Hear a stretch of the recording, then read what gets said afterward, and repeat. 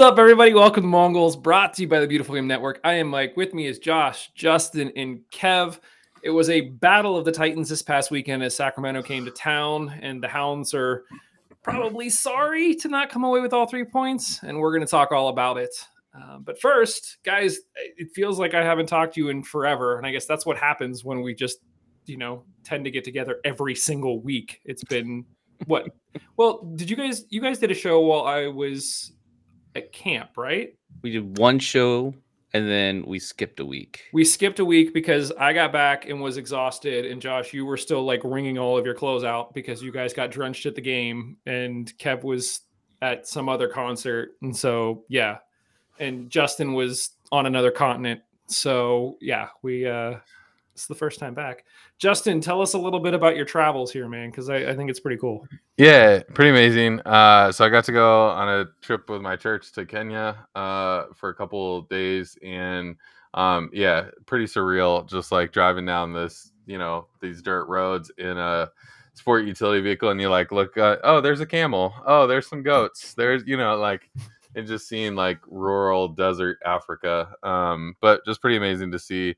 Kind of how they're making life work in that side of the world, and makes me super grateful for all the things that we have over here and the just the pluses that we have in the US, but maybe the responsibility that we have to serve the rest of the world in some ways as well. So that was pretty amazing, and then just lots of good family time since then, and even over July 4th weekend. So good time since then, but been a fun summer so far. That's awesome. Very very cool. Josh, how you been? Good. I'm gonna go to Ohio this coming weekend, so Nice. it's pretty much the same It's pretty much story Kenya. as what Yeah. he just The desert of Ohio. Yeah, exactly. The plains, the Ohio plains. But yeah, doing good. It has been a busy summer with all these Hounds games, and it's like it's a lot of work going to like setting up the tailgates and all that kind of stuff, and making sure the Steel Army has like, I think we bought smoke now twice within like the last month, like just trying to like keep up with it all. It's like, oh man, there's a lot of games. Is it easier? I got a feeling this weekend you're gonna need a lot of smoke, but we'll get to that. He's hitting for the last 2 games.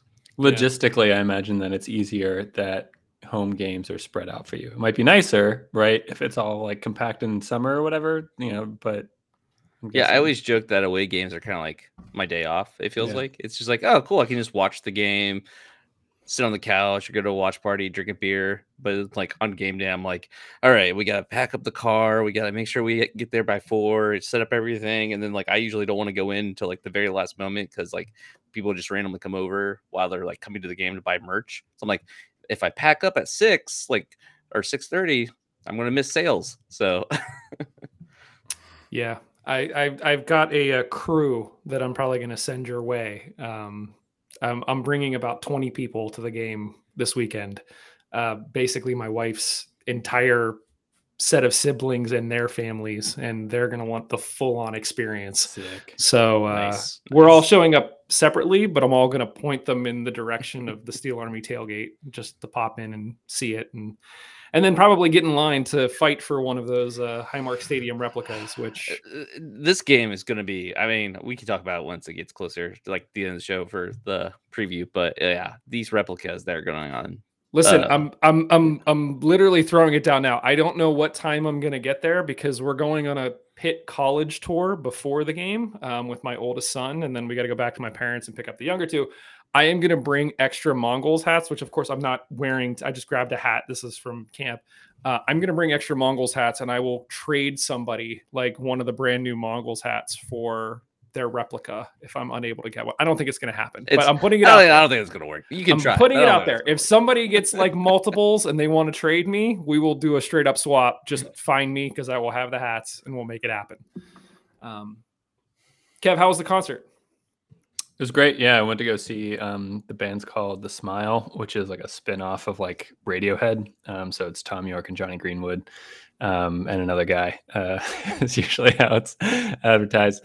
It was great. I mean, it was a little bit of a struggle because it was an indoor auditorium in Asheville, North Carolina.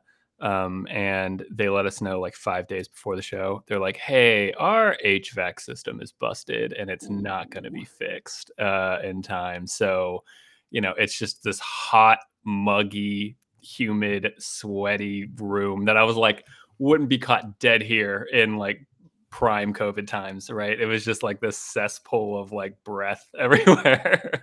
But it was worth it. By the end of the show, we were sweating and we didn't even like get up and move or whatever. But no, it was awesome. It was a great show. Good to see him live, like a big kind of bucket list thing kind of checked off for me. So yeah, it was a good show. That's awesome. You wouldn't have been caught dead there, but you would have died there. There you go. I saw it was like 17 people were hospitalized from the Ed Sheeran concert in Pittsburgh this past weekend because it was so hot and people weren't staying hydrated. It was like people going into cardiac arrest and like it was a whole thing. Wow. So I mean, they did say that they're like, we'll have extra medical staff on site and giving out free water. They had one of those big Gatorade jugs. They're like, you can fill up your own cup if you want. Go buy a beer, chug it, and then come back here with a cup, and then we'll help you out. Yeah. Listen, I got to give, shout out to the Steel Army in Highmark Stadium because I didn't hear of any medical issues with people in, dehydration at the game, which was going on at the exact same time and in more direct sunlight. So kudos to you guys. I saw there was a lot of messages on social media reminding people stay hydrated, bring water, do what you can. So there might be more of the same this week. We shall see. But good. One thing I wanted to touch on real quick because we tried something and Josh, I don't know if this is going to be contentious because I don't know where you stand on this. I have a feeling you stand in one place, but you might not. Threads came out, which is like, suddenly everyone's like, we're done with Twitter. We're on to Threads. I totally get the sentiment of wanting to drop Twitter, but we tried, I tried, air quotes, live tweeting the most recent game on Threads. And it's just, Josh, you were like, don't even try. So I literally just did halftime thoughts and full game thoughts. And then we posted the full 90 over there as well.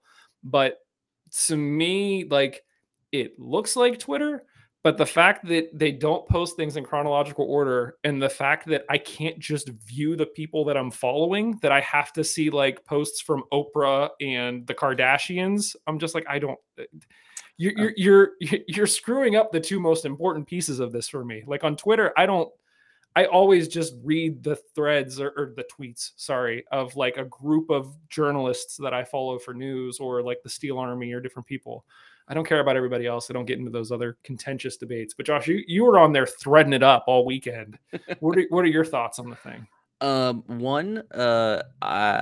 You can tell it was released before it was ready, and it was done on purpose because they saw what was going on with Twitter with their rate limiting people and like having all these issues with paying for servers with Google. So they just jumped. They're like, we have to release it now. Like it's not all the way baked yet, but we're just releasing now to try to get on that, downswing for Twitter. And it worked. There are already at 100,000 users. So it's working. Two, you're right. The the not being able to just view your followers or who you're following sucks. Like that's the worst part about it to me. Chronological view as well, obviously. But I do think like both those things are coming. So like it's just gonna be a little bit of a wait.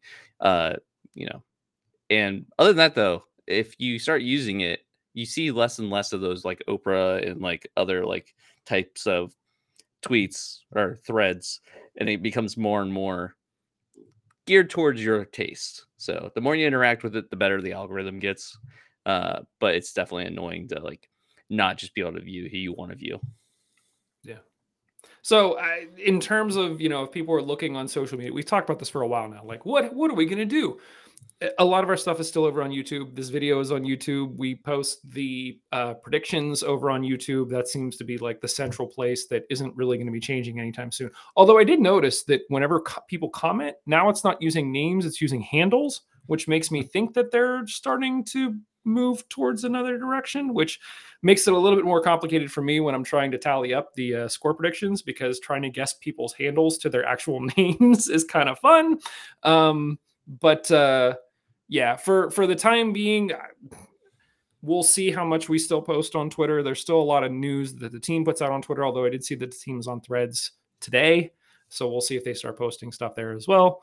But just stay tuned. You can find us on YouTube. We're still on Twitter. We're over on Threads at Mongols Pod, not just at Mongols. Somebody with an actual Mongolian logo is at Mongols. So thanks. Jumped on sooner. It goes back to Instagram. So like we just didn't have the that's right. Instagram first. Yeah. So I never thought about it. We didn't have an Instagram. We don't have an Instagram. we have like 5 pictures. Like Justin and I were like, we should do this. And then like Justin, you posted a few stuff from a few other teams, and then it just we didn't. So yeah.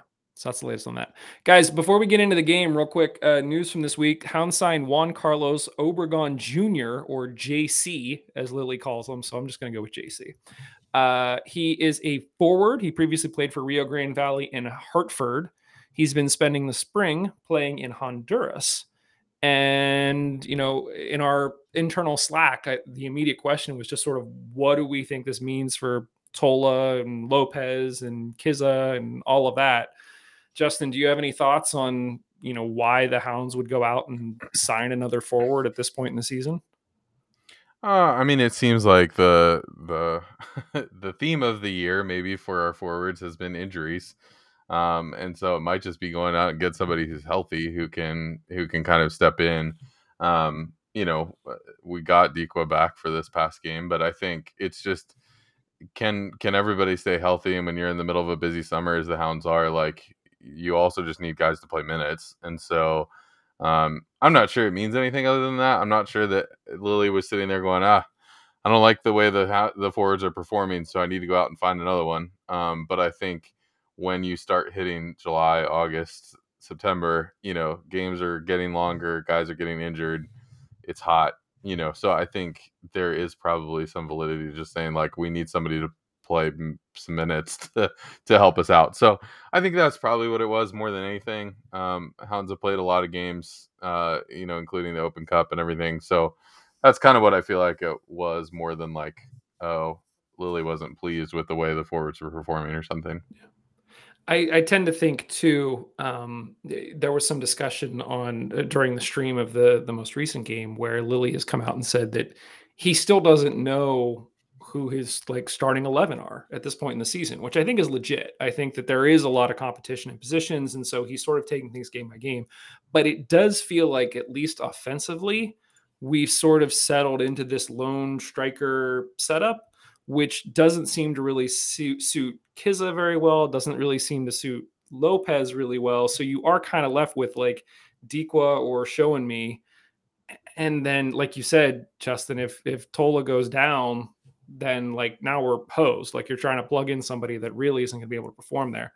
So, didn't we start the year with like 2 forwards and like a 10 behind them or something?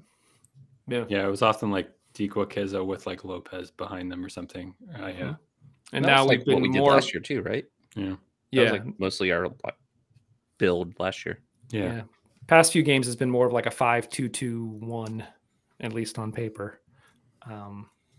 So yeah, guys, any other thoughts on JC coming in at this point? Kev? I mean, like when Kiza came in last year, he came in later in the season, right? This feels too early for the Kiza thing. So yeah, no, I think everything that Justin said makes sense to me, as far as what you would expect. I mean, yeah, I think, we've looked particularly, in my opinion, we've looked particularly exposed and forward when Dikwa has been out.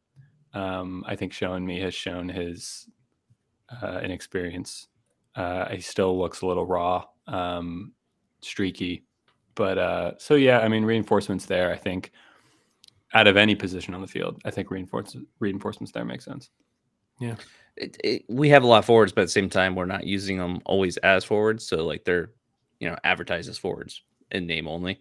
And also just, I feel like that with Kiza, like he was injured, and like when this first got announced, I thought this meant Dikwa was not coming back as soon as we thought he was. Mm-hmm. So I am a little bit confused by that, because like I was seeing that happen and then going to the game and being like, oh, he's on the bench. Oh, he came in. Okay. I don't know, but yeah, I think it's just a shore up a lacking offense that we have right now as far as our forward position.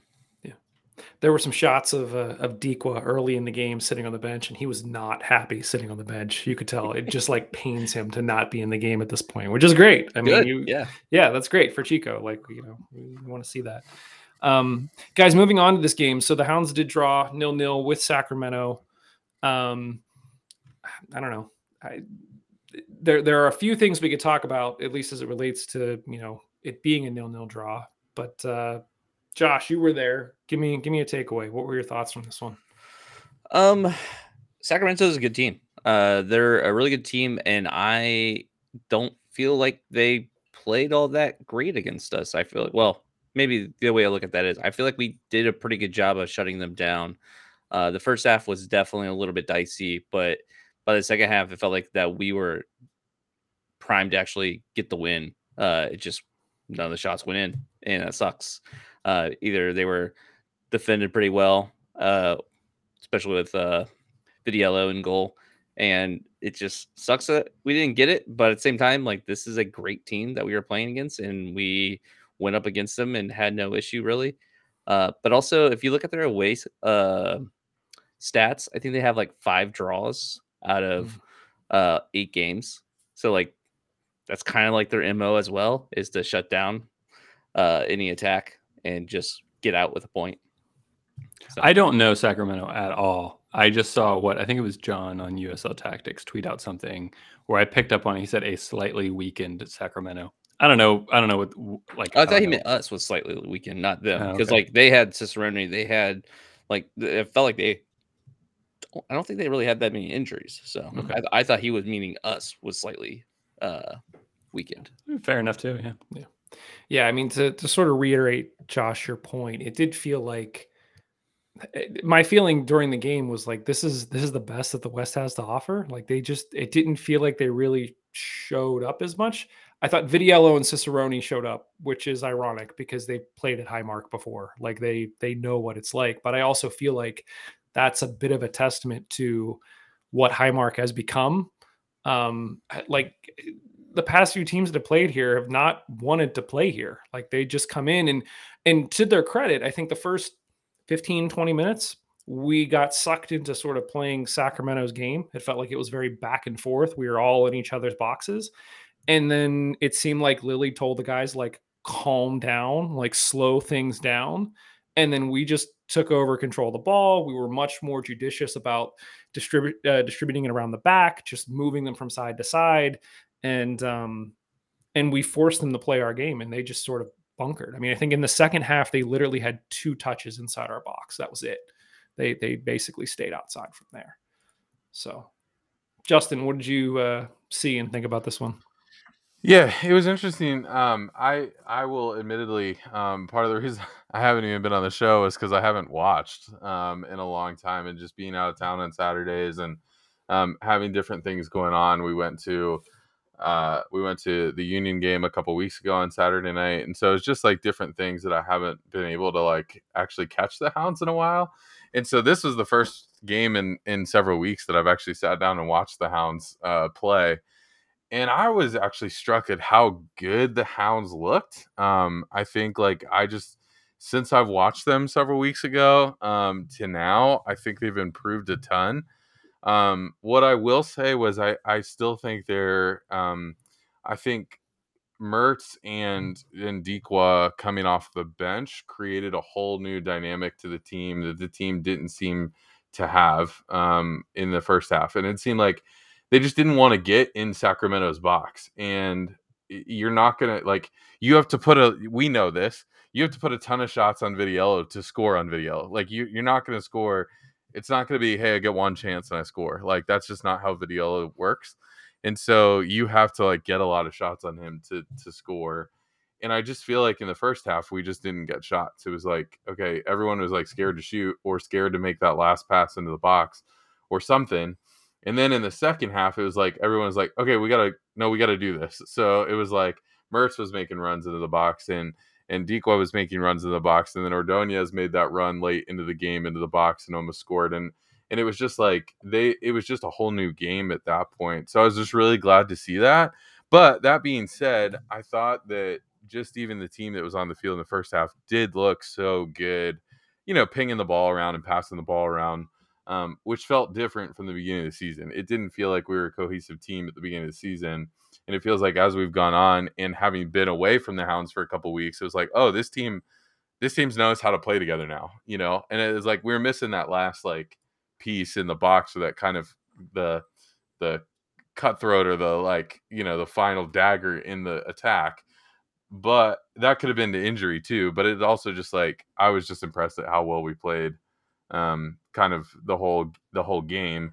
And then it was just like, oh man, if we just got one good shot or two good shots more in the second half, I think we would have scored. But it was a good game overall. I was actually really impressed. Yeah, it was definitely entertaining. Josh, I wanted to ask you, what was the fan reception like for Vitiello? I know you guys were behind them in the first half. Were you giving them crap, or was it? Oh yeah, okay. yeah, the whole time, just like traitor, giving them crap. I think someone threw out a golden glove. Like, remember when you didn't get the golden glove at the house? It's just like joking with them. But it was like, terrible or anything like that. And Right. Favorite thing is always when the keepers walk away at the end of the half, just like doing the left, right, like as they walk away, and like seeing if they'll react. He reacted, and it was just playing along with us, and yeah, it was good. And then I believe after the game, him and Russ, and I think Shane Week did too. I can't remember. Like waved at us after the game, that kind of stuff. Nice. Yeah, that's always tough, especially with those guys who are recent that we have some relationship with, and that they're like good dudes. It's a lot easier to like really pound on somebody that you don't know personally. So I'm glad that you guys gave it to him, but I'm glad that he also knew that it was all like in good sport. Yeah, and I think Russ Sister, I believe, had family there because he's originally from Michigan, and so like he had we didn't have any traveling away supporters, obviously, like come up to us during pregame, like doing tailgate. So I didn't realize it until after the game was over. Then I saw like a big group of like 15 or 20 people like waiting for Russ to come back out and like cheer him on a little bit after the game was over. And it was like, oh, that makes sense. It's probably all his family came in actually to watch him play. So that was cool. Kev, what'd you think of this one? I have more kind of like micro comments rather than any kind of big sweeping narrative around like the broad strokes of the game. I will say the broad strokes of the game, I will say, like if you're just looking at like the score on paper, if you've been away for like 3 months and you just looked at like the Hounds last 4 games, knowing Dikwa's been injured, the easy narrative is to say Hounds can't score again. Like it's 2 goals in the last 4 games. We've been getting goals from all over the field, but that's drying up. That's the easy narrative. But I mean, this game is not that. We created a lot of really good chances against a good team, and so it's unfair and false to just say, well, this team's struggling to score. It'll be interesting to see how all of that kind of switches over now that Deke was back. Mertz is getting more of a run in with the games, coming back from his kind of weird, I'll say, injury. Weird in the sense that it's like aggravation, like determined or whatever. So yeah, I mean, it was a good game. A little frustrating that it's another 0-0 at home. I always feel like to continue big kind of home support, you want to put on a little bit of a show at home, especially in the summer or whatever. But there was a show. I mean, there was a lot of chances, shots on net, and it was a good game. So yeah, I mean, and then just diving into a little bit of like one of the kind of like micro comments or whatever. I mean, Justin, you mentioned like looked like we were moving the ball pretty well. I think the majority of the season I've been lightly critical of Kenny Forbes. I thought you were going to say Danny Griffin. I was going to say, okay, hold on. Yeah. No, but I thought Kenny actually had a really good game in this game. I thought he created some really good chances. A lot of the times he was the pass before the pass. He moved the ball well, got into good positions. So yeah, I wanted to specifically kind of call him out where, in a big game that mattered, against Sacramento. I mean, all these games matter, but it when you try to measure yourself against like the quality of other high quality teams, it's important. And he stepped up, and I thought he had a really good game. Funny enough, my wife was sitting with me right before the game started, and she looked at me and she said, Canardo. And I said, yeah. All this time, she did not know that his name was Canardo. She always hears me call him Kenny, so she just thought it was Kenny or Ken. And she was like, oh. And I was like, yeah, it's Canardo. Yeah. That's funny. Do you have any other micro thoughts, or is your mouth full of ravioli right now, Kev? Yeah, ravioli. The one player that I think I'd like to see that has some flashes, and I called it as sort of a halftime shout, that I thought DZ Harmon would get pulled. It felt like, and I talked about this, I think at one point with Langston earlier in the season, where it felt like at times they're going for like the moonshot. Like every time they get the ball, they want to make like the spectacular highlight play.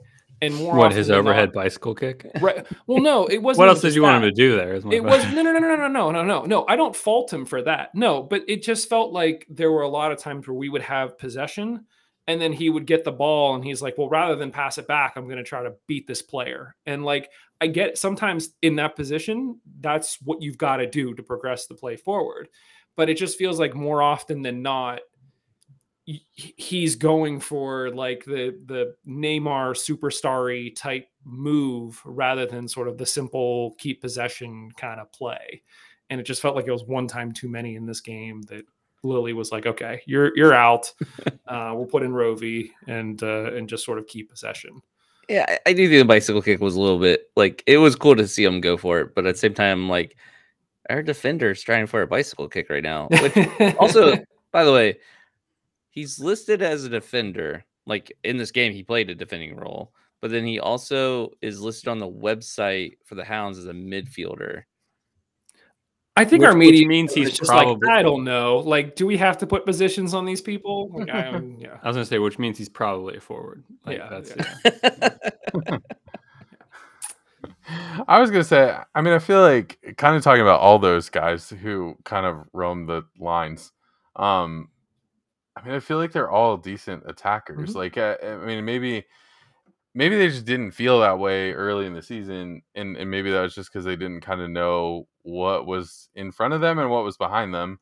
But I feel like as the season progressed, looking at Rovey, Harmon, Dos Santos, Biazzi, everyone who kind of plays those wing back, whatever they are, roles, Blackstock, yeah, I feel like they're all decent attackers, and they can all get in their box on their day, and it's just good to see. I mean, it's just good to see. I think after having been away for a couple weeks, I felt like, what was I walking back into? I'm not sure.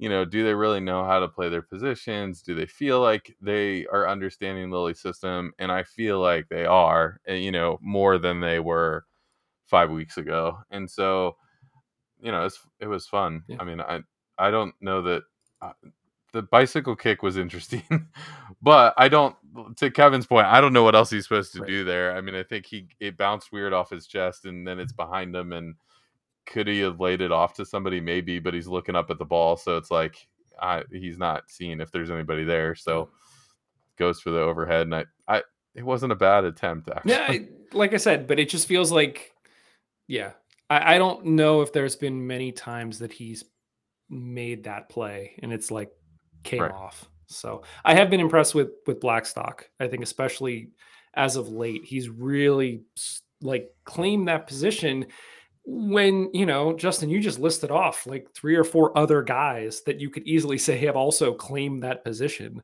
I know Dos Santos has been sort of been put in the back 3 a little bit more, but especially in the preseason, he was playing forward, and I was like, he's not really running the channels, right? Like, it's not really working. And so for Lily to be like, nope, you're going to play as a wing back, and he's locked it down. Kudos to him, man. He did it with Dixon last year. So yeah, that's true. That's true. I mean, I don't know. Is this kind of what Lilly was trying to do last year with Dixon. Like, I'm wondering if part of it is when you have the two, you have like the Etu and Kenny, sometimes when you drag them wide further up the pitch, that creates lanes for your wingbacks to cut in towards the goal. And so you have more opportunity. Like Biasi had a nice run late in the game where he sort of picked it up. And because he had players in front of him, he was able to cut inside because those players dragged other players with them. Maybe that's what he was hoping for with Dixon, and it just never panned out because people were like, nah, he's too good. We're not just going to let him run inside on us. I don't know. Maybe. Pure speculation. It hurts to talk about Dixon. It does hurt to talk about Dixon. I think we should move on. Guys, one thing that did cross my mind, and just we don't have to spend a lot of time on this, but there was a run that Ordonez made late in the game where he basically picked up the ball and like dribbled past a few guys and got a shot off. It got blocked. But that's not the first time he's done that, where he will pick up the ball and step up into the midfield or even, get into the 18. I started to think about, like, can you imagine, like, what if Ordonez played as a holding mid? Like almost like a Busquets kind of role where you have now this big body that's almost like a destroyer that sits in front of our back line. John Stones. He doesn't have sort of the I think one of his biggest strengths is sort of that last ditch defending ability, but he wouldn't have to do that. And that gives him more freedom to sort of distribute and make runs into the box. I love it, Mike. I think it's one of the few good ideas you've had. All right. No, genuinely. I mean, I was going to make a joke after you started the comment saying of, he made a run and got a shot away or whatever. The joke I was going to make, I was like, yeah, he's in a goal drought right now. Like he scored 3 and 3 and, he needs to score. So yeah, no, it's not a bad shout, especially when it feels like we're pretty well stocked with center backs, especially when you want to, play people like Dos Santos as one of the like outside center backs. It feels like we have enough players that fit that mold that can play those roles. And then you're looking at a Farrell or an Ordonez to play the central part of it. So yeah, I know. I think that'd be interesting. The issue is that, we already have more midfielders than we know what to do with. So I don't know what that does to, a Griffin, a Mertz, an Etu, Ibarra, like Kenny. It just, we're sort of spoiled in that department. We've talked about this before, but I think it's situational. If you come up against a team where it calls for it, I think it wouldn't be a bad idea. I mean, can you imagine like 2 double pivots of like Etu and Ordonez? That's just mouth-watering to me. And then you have Forbes kind of float around and be a playmaker, a wide playmaker or something. But yeah. Listen, Liz just said in the chat, let him be a forward. We let Farrell be a forward earlier this season, and it didn't go terribly. Scored 3 goals in 3. We're struggling to score right now, so Yeah. And I loved when he like chose to do that too, though. Like, and it's just a super smart play. I mean, it's like you're 10 minutes left in the game. You've got Sacramento pinned in their box. Like, okay, cool. I've got 5 yards in front of me and I can weave a little bit and get a shot off. So, super, super smart play on Ordonez's part to make that happen. So yeah, can't complain about that at all. Agreed. Guys, anything else from this game that you want to talk about? Your micro things. Go ahead, Kev. Yeah, on the flip side of being you could push the incorrect narrative, at least in this game, of like we're struggling to score or whatever. It's 5 games where we've only let up 2 goals, and one of those, and that came in 1 game. So 4 shutouts in the last 5 games. Yeah. Zamudio is like Jamali Wait who? He's probably like, this is easy. Like, I don't understand what all the that one save against Cicerone wasn't easy. Like 10 minutes in, that was a good save. But yeah. So I think the Hounds deserve huge credit for that. I think the most important thing, if you want to be like a championship winning side, a side that really is there contending for things at the end of the season, you need to be good defensively. Yeah. And I don't think you could say that about us early in the season. And so I don't know if it's this more kind of, well, I don't want to say permanent switch, but this recent switch to like a 5-4-1 with like the lone striker, it does seem like we have been very good foundationally, like defensive, like not letting up a ton of chances. And when they are, they're not clean chances. And yeah, so, I mean, the squad, the defense, Lily, everyone deserves huge credit for the defensive record right now. I was going to say, spoiler alert. We'll get to this when we talk about Detroit coming to town, but literally after 18 games, Detroit have faced twice as many shots as we have. So like our defense is locking it down and just not letting shots get to the keeper, which is great. So, and not that I think that Zamudio is going to be the long term. I don't think he's going to be starting for us in September. I was like, contractually, can he? I think he's like gone. And it was like a 1 month deal. Yeah. Yeah, but I would imagine they'll extend, especially with Jamaica still being in the Gold Cup. But I mean, I think the other thing I was thinking about and made the comment to Laura Ellen is like, I can't, I'm not going to complain about Jamali Waite spending a month and a half with Andre Blake. Like, yeah, cool. One of the best keepers in CONCACAF, and you're getting to spend a month and a half with him. Like, I'm okay with that. Yep. Like, agreed. Yeah. I mean, I just want to talk about Zamudio real fast. Like, he's been doing fantastic, and I would be surprised if he sticks around after. Like, part of me was like, oh man, he's so good, maybe like Bob will try to like sign him or like something like. But like, he deserves to be starting, and I don't think having Zamudio and Jamali Waite is really fair to either one of them. If that makes sense. I feel like either one of them should be a starter, so like they should go where they're going to be starting, which is the whole reason why he's here to begin with, is because he needed playing time because he is so good, I feel. And then keeping on the keeper talk real fast, a little tangent. Did you guys see that Ryan Thompson,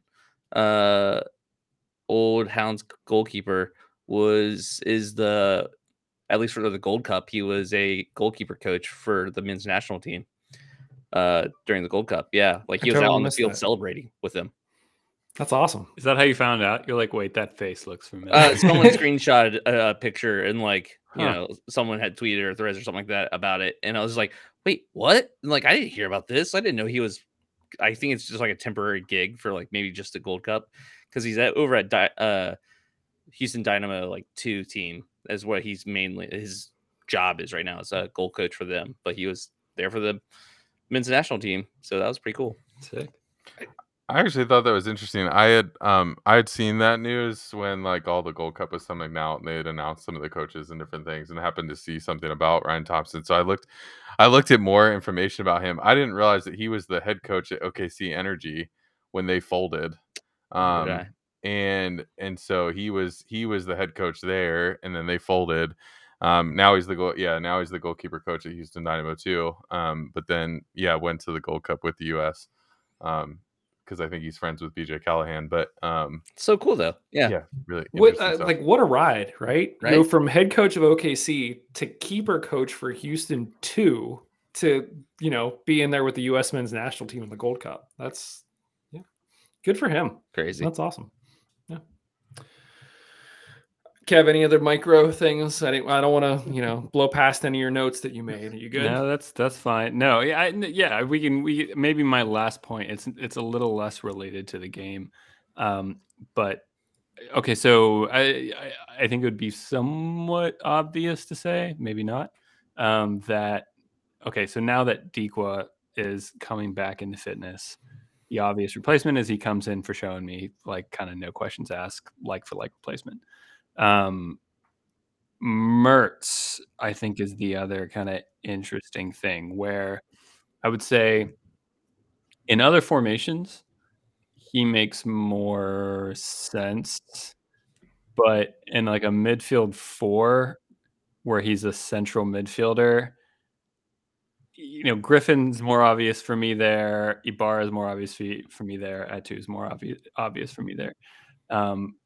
And that's how we line up. I mean, in this game, you can kind of view it as somewhat as like a flat midfield 4, although, Kenny and Etu both drifted wide, both of Forbes, Griffin, Ibarra, and Etu.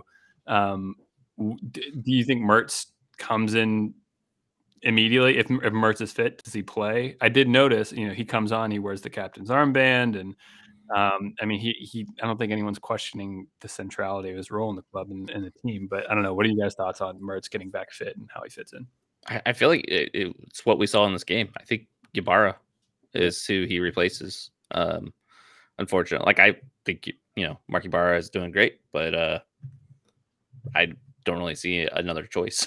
Yeah, it's weird because I feel like, at least the way we lined up in this game, it felt like we had Griffin and Ibarra sitting a little bit deeper. And I think part of that was tactical because there were a few times that it's obviously tactical. There were a few times that Griffin picked up the ball deep and carried through the lines to like sort of disrupt what Sacramento was doing. And I think that was part of the plan. That's how Etu was getting so high out wide to the left. But historically, I would say that Griffin would be playing more of that Etu or Kenny position as sort of like an attacking mid. And we've seen times where historically, as in this season, because when he came in this season, he was a revelation as an attacking midfielder. Right. Yeah. So this season he's been more of an attacking mid. And Kev, we've had conversations about when Griffin came in, Griffin playing as almost like a second forward. Mm-hmm. And so now you have the situation where you have these two guys that are both really good at attacking. And right now we're playing sort of Etu and Kenny, at least in this game. We play them further up. I would expect that to be flipped. I would almost expect Etu and Kenny to be sort of the holding mids, maybe Kenny a little bit further forward. And then you have Griffin and Mertz in front of them. So I don't know if it's necessary. Josh, I don't disagree with you, but I don't think it's a like for like swap Mertz for Ibarra because I feel like they're sort of different positions. So I think it does introduce this weird, like, situationally, like, what are we trying to do in this game? And it may not be a straight plug for any of them other than maybe Kenny and Griffin, just because of the history with the club. And, it just seems like they're always the first names on the team sheet for Lily, but I could be wrong. I mean, Justin, what are your thoughts? Yeah, I mean, I think one of the things just to even take away from the conversation is I think the cool thing about where the Hounds are right now and in this midfield situation is you can go, there's a lot of strategic ways you can play our midfield. And so I think it's like a lot of it could be situationally depending on the team you're facing and how they set up to who you put on the field and where you put them on the field.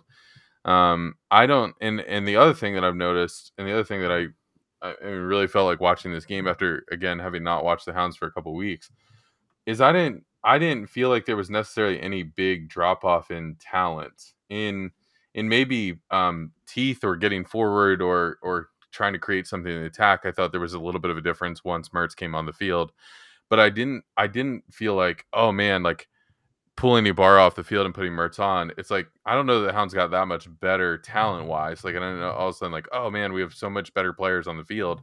It was more just like, we've got a different type of player on the field.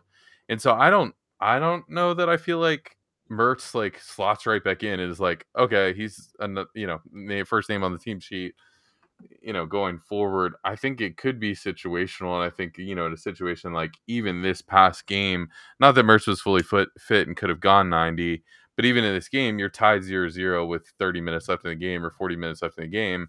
And it's like, oh no, let's throw Mertz on and see what happens, and, he started creating some stuff that hadn't been created before. So I think that's what's really cool is like all those guys that you're talking about. And then you include kind of the wing backs in that conversation.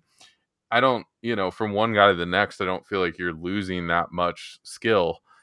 You might be just getting a different type of player. And I think that's the nice thing that Lily has to his advantage and probably a good thing since he's such a tinkerer of our lineups that he can go from one game to the next and be like, no, I'm going to start this guy this game and see what happens, I think, Kev, to your point, I don't know if we've ever gotten this late in the season, 18 games in, and not known sort of like, okay, these are our top 11 and like there's going to be drop off. I think the only positions that you can really kind of nail down are probably keeper and forward.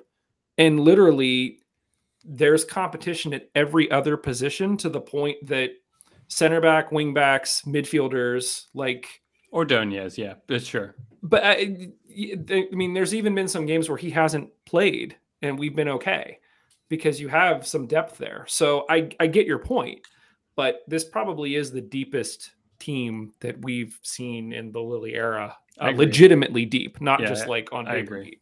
Yeah, I agree.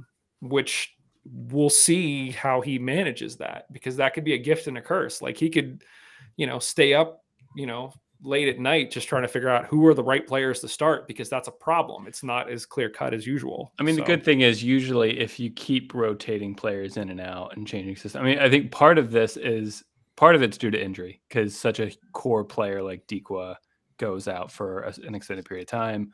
Weight drops out. Maybe that changes how he views structuring his defense. And Mertz, part of its injuries, part of it is like formation wise, and these feed into each other, where it definitely feels like we're playing a different formation than we did at the beginning of the season. So all of that kind of contributes to the continual churn and inconsistency. But yeah, I mean, eventually, last season he definitely settles on a set 11, where in the stretch in the run in, heading to the playoffs, we see the same players, and so I'd be curious to see if that kind of happens again, because I mean, so many people have come in and made an impact. So yeah, it'll be interesting. Well, guys, we spent 45 minutes talking about a 0-0 draw. Good 0-0 draw. I was going to say that could be an indicative of the game itself, or it just can be indicative that we like to talk. So we're just gonna move on, because we have two other games to talk about. But first, it's been a while since we've talked about Pick'em. The latest Pick'em results: Laura Ellen has overtaken Kevin with 19 points. She got a couple calls spot on. So the current leaderboard is Laura Ellen at the top with 19. Kev, me and you are tied with 17. And then the ones that actually matter, the ones that actually can win, you have Devin Pale with 15 points, Keaton Liebengood with 15 points, Michael Finn with 14 points, and then we've got a whole bunch of 13 and 12s. So everybody is sort of in the thick of the running here. As we mentioned, all season long, the top point earner who is not, part of the Mongols team will win 2 free season tickets to the supporter section in 2024. So it is well worth your time. And I'd still say at this point, it's still not too late to get involved if you haven't yet. Basically, just head over. We will tweet it out. Maybe we'll thread it out. If that's what it's called, I don't know. But it's definitely on YouTube. If you go subscribe to us on YouTube, you will see the post. It typically goes up the day before the game. You leave a comment with your score predictions. 3 points if you get the score dead on, 1 point if you get the result right, and no points otherwise. And so whoever gets the most points gets 2 free tickets. And I think we said, Kev, if we all beat you, then you need to come up here for a game. That was the deal, I think. And if you win, then we're all going to just come down and stay at your place for a game. So we're going to crash in your apartment. Yeah. Second half of that's fine. First half, I'm sure. I need proof. Looking quickly at the standings. So, we got 2 draws in a row. That drops us to second place in the East. Tampa have now overtaken us at the top with 34 points. Tampa, who just lost their head coach to the English second division. So he is on his way out. We will see what first division. What's that? No. English first division. Who? What's the guy's name? It's Neil Collins is Neil Collins, the coach. I can't remember who it was, but I thought it was first division. Yeah.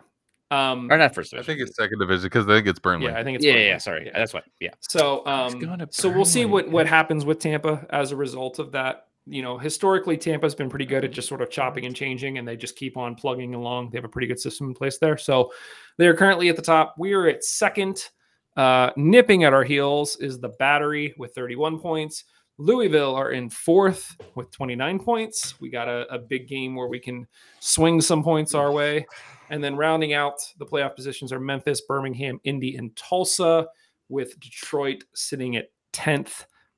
They only have 16 points, which is exactly half of what we have so far this season, which bodes well for us this weekend. And Fraudford are sitting on 10 and have lost they look bad. Majority of their games. Yes, They have 12 losses and 2 wins with a negative 17 goal differential. So good times. Quick. Neil Collins went to Barnsley in League One, which is the 3rd division. Yeah, sorry, I was meaning League One. Not Like I was like, no, it's one. It's League One. But I was saying first division. I'm like, no, that's wrong. Yeah. Sure. Yeah. Guys, next up, this is a 2-game week. So we got Louisville at Lynn Family Stadium on Wednesday, and then we have Detroit back home on Saturday. So we obviously just played Louisville literally 2 games ago to a 0-0 draw One of the things I wanted to talk about on the show last week, but obviously we didn't have a show last week, was the phantom offsides that Laser scored, which it was weird to me because I didn't get a chance to watch the game. I watched the highlights. Typically, when a goal is called off, they don't include it in the highlights. So this was in the highlights. I saw the play and I was like, there's no way he was offsides. And they showed the goal, and then just like the score never changed at the top. So I was like, what happened? Steve made a compelling argument that he was offsides, or he felt pretty adamantly that he was offsides, and he came back on. It's just curious that if there's anything that's contentious at all, they don't include it in the highlights. Like the USL likes to avoid any sort of confrontation in terms of the highlights, but regardless. We are currently chasing Louisville for the most clean sheets in the league. They are at the top of the league with 9. We have 8. So a good clean sheet here, especially at Lynn Family, would be a nice little kick in the you-know-whats to them. Interesting stat here, guys. Louisville are currently 16th in the league out of 24 in shots with 196. Where do you think that the Hounds fall in terms of shots overall in the league? Do you think that we are higher than Louisville, who are currently 16th, or do you think we are lower than Louisville? Gonna say higher. Josh says higher. Justin, what do you say? I think I would say higher too, but Justin says higher. Kev? I mean, I'll say lower just because everyone else said higher. So, good point. Like, you don't do it for any other reason other than just to be different from everybody else. Guys, shockingly, the Hounds are dead last in the league. We are in 24th with 165 shots. We've only taken 165 shots, and yet we are in second place in the East, which tells you something about our conversion percentage. True. Yeah, I saw that and I went, holy crap. Like, we're almost top of the league in shutouts. We're up there in goals. We have somebody challenging for the Golden Boot. This is terrible. This is terrible. I was like, yes, because Show and me can't put a shot on net. That's ouch. He's great. He's a good forward. Just wait. Let him cook. I bet you in a year or two. Yeah. I agree. Assuming he's still with us. When he's not with the Hounds. Exactly. Yeah, that's true. Guys, what do we think happens here? We're traveling to Louisville, Lynn Family Stadium. It's a Wednesday game. Josh, give me a prediction here. What do you think is going to happen? A prediction already. Okay, so I don't want to say another 0-0 game, but I mean, this is the time for it, right? Like, the Hounds will be trying to just not concede a point to Louisville. I'm just going to say 0-0. Okay, so you said 0-0. Kev? It's just annoying that it feels like now is the time that Louisville is kind of getting into their groove. If you look at the beginning of the season, they didn't, I don't know, they weren't anything spectacular. And all of a sudden they have 3 shutouts in a row. They hold us to a 0-0 draw at Highmark. And it's just like, come on. Like, Louisville is I'll say it again, Louisville is the team that I want to beat and finish above. And it just feels like we're not playing them at a great time right now. And so, yeah, I don't know. Look, the Josh Everton fan in me says 1-0 Louisville because I just don't have good feelings about this. Because when do I ever when we're playing Louisville? But I don't know. I guess I'll stay with that. All right, Kev says 1-0 loss. Justin? I don't know why. Give me a 3-1 win. Whoa! I don't think it's actually going to happen. I'm just doing something different because I don't think anyone else is actually going to predict them to win.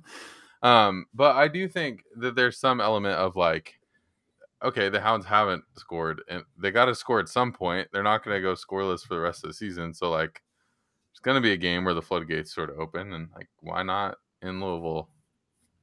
I've said similar things in the past, and I've immediately followed up with I don't know who's scoring, but like I'm gonna say it's this. So Deke was back.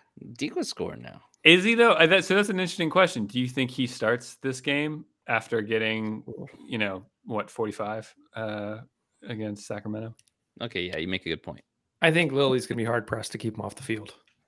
Oh, come on. No player is going to tell Lily what to do. I think Dequa might. Yeah, I think circumstances tell Lily what to do. And Lily might be looking at the circumstances right now and being like, we need Dequa on the field. He's like, I don't think it's so much that Dequa's telling him. I think he's just like, we need goals.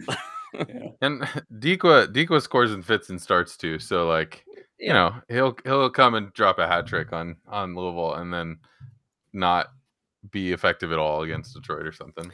I originally was going to say a 1-0 win for the Hounds. I'm going to up it. I'm going to say 2-0. I think the more we sort of talk about this, I could see us doing something sneaky and seeing goals from like Griffin and Dequa.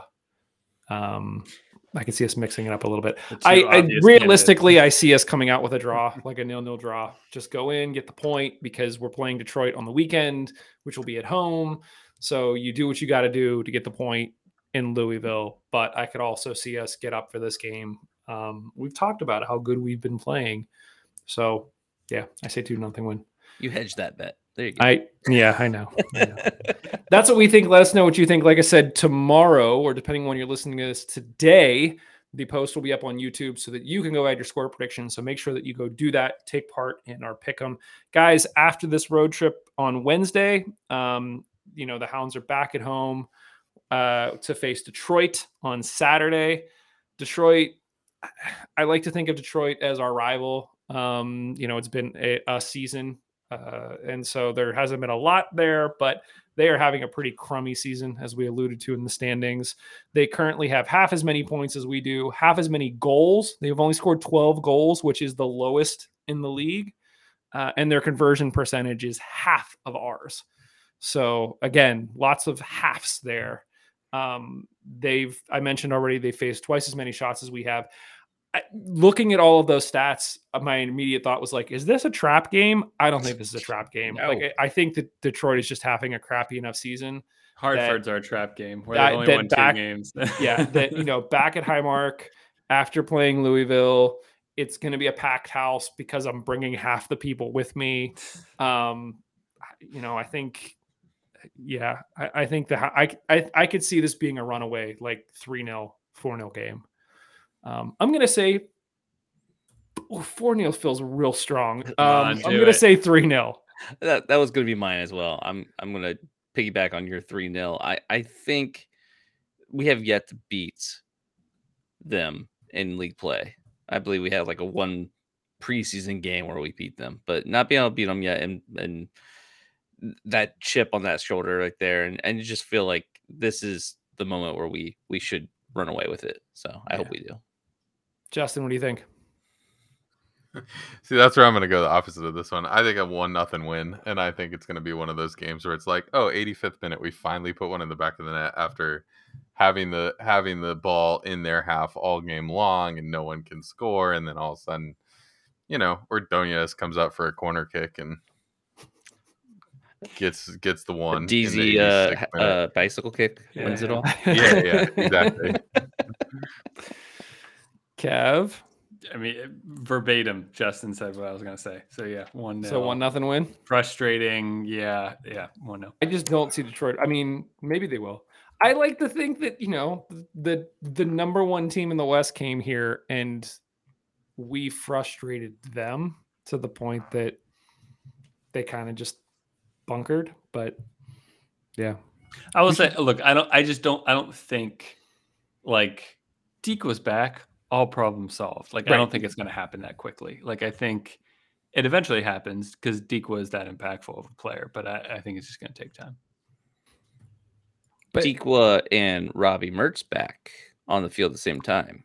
Look, I feel like Robbie is my new Danny Griffin, where I just I just don't think Robbie's had a good season. Now I understand that that's been interrupted with injuries. Yeah. And I get that, but for the mold of the player that I think we talk about him being, he needs more numbers than he has. He needs more goals. He needs more assists, and he's just not getting them.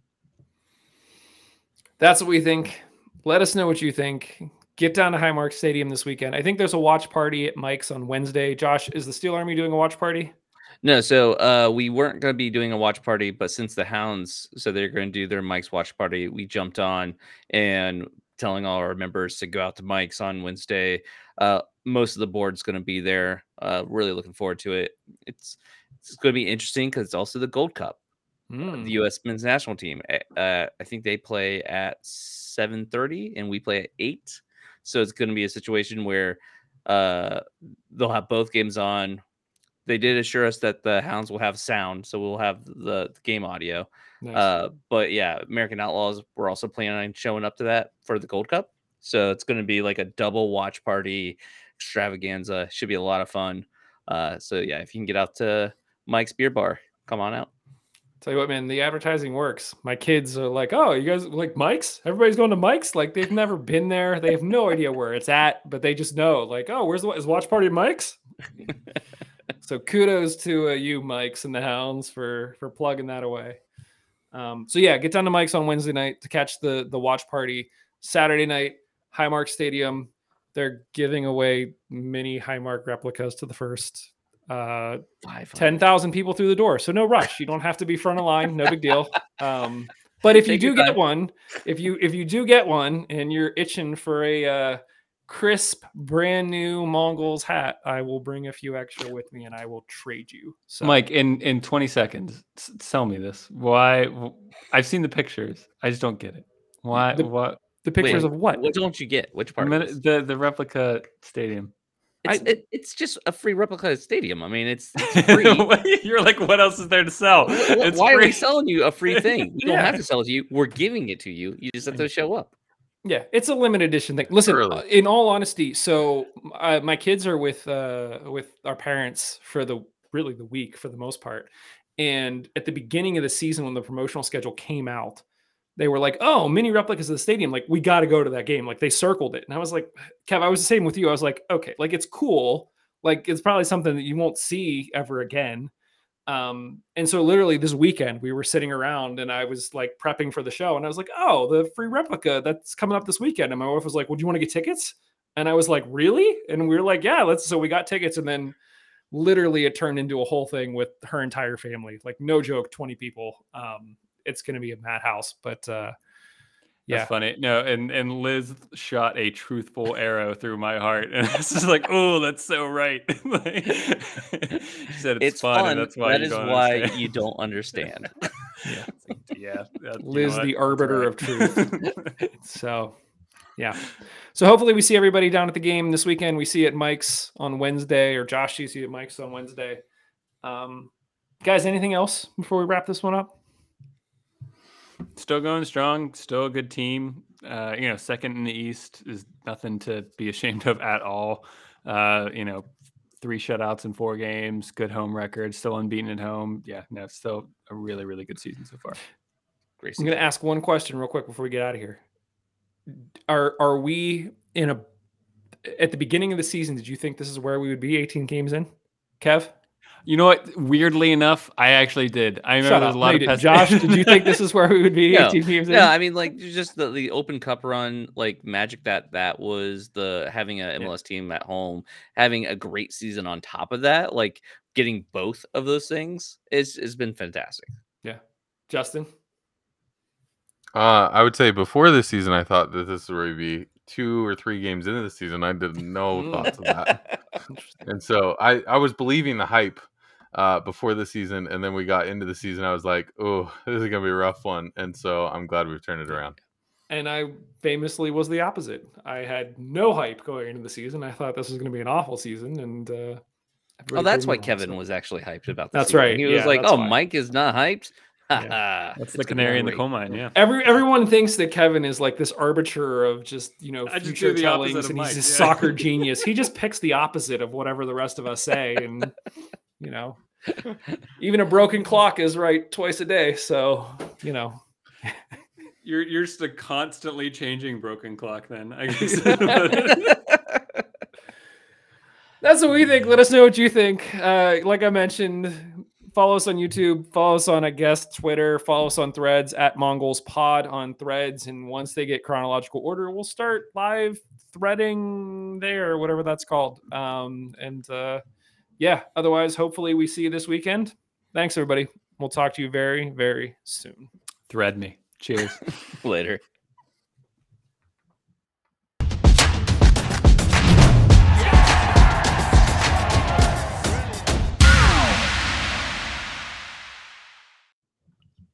Is that the term? Like thread it? Oh, whoops.